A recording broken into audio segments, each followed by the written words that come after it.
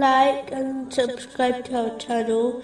Leave your questions and feedback in the comments section. Enjoy the video.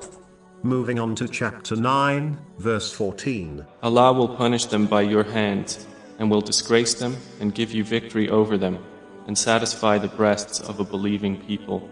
A Muslim should remember that their true enemies, namely, the outer devil, one's own inner devil, and misguided people, will never stop fighting against them, until they turn them away from the obedience of Allah, the Exalted. Therefore, a Muslim must never let their guard down, and strive against them. It is commonly known that when one desires protection from an enemy, they must seek a stronger entity to seek refuge in, as these enemies can be extremely influential.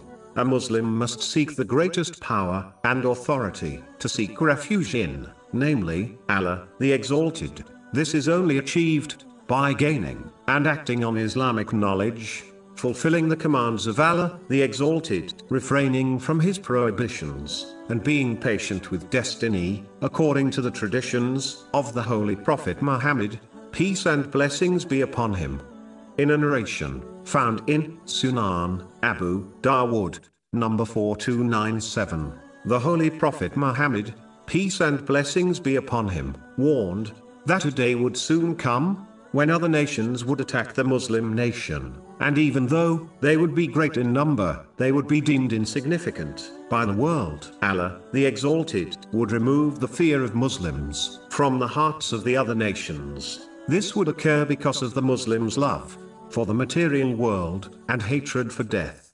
The companions, may Allah be pleased with them, were small in number, yet they overcame entire nations, whereas the Muslims today are greater in number, yet have no social or political influence in the world. This is because the companions, may Allah be pleased with them, lived their lives according to the teachings of Islam, thereby favoring, preparing for the hereafter, over enjoying the lawful pleasures of this world. Whereas most of the Muslims today have adopted the opposite mindset.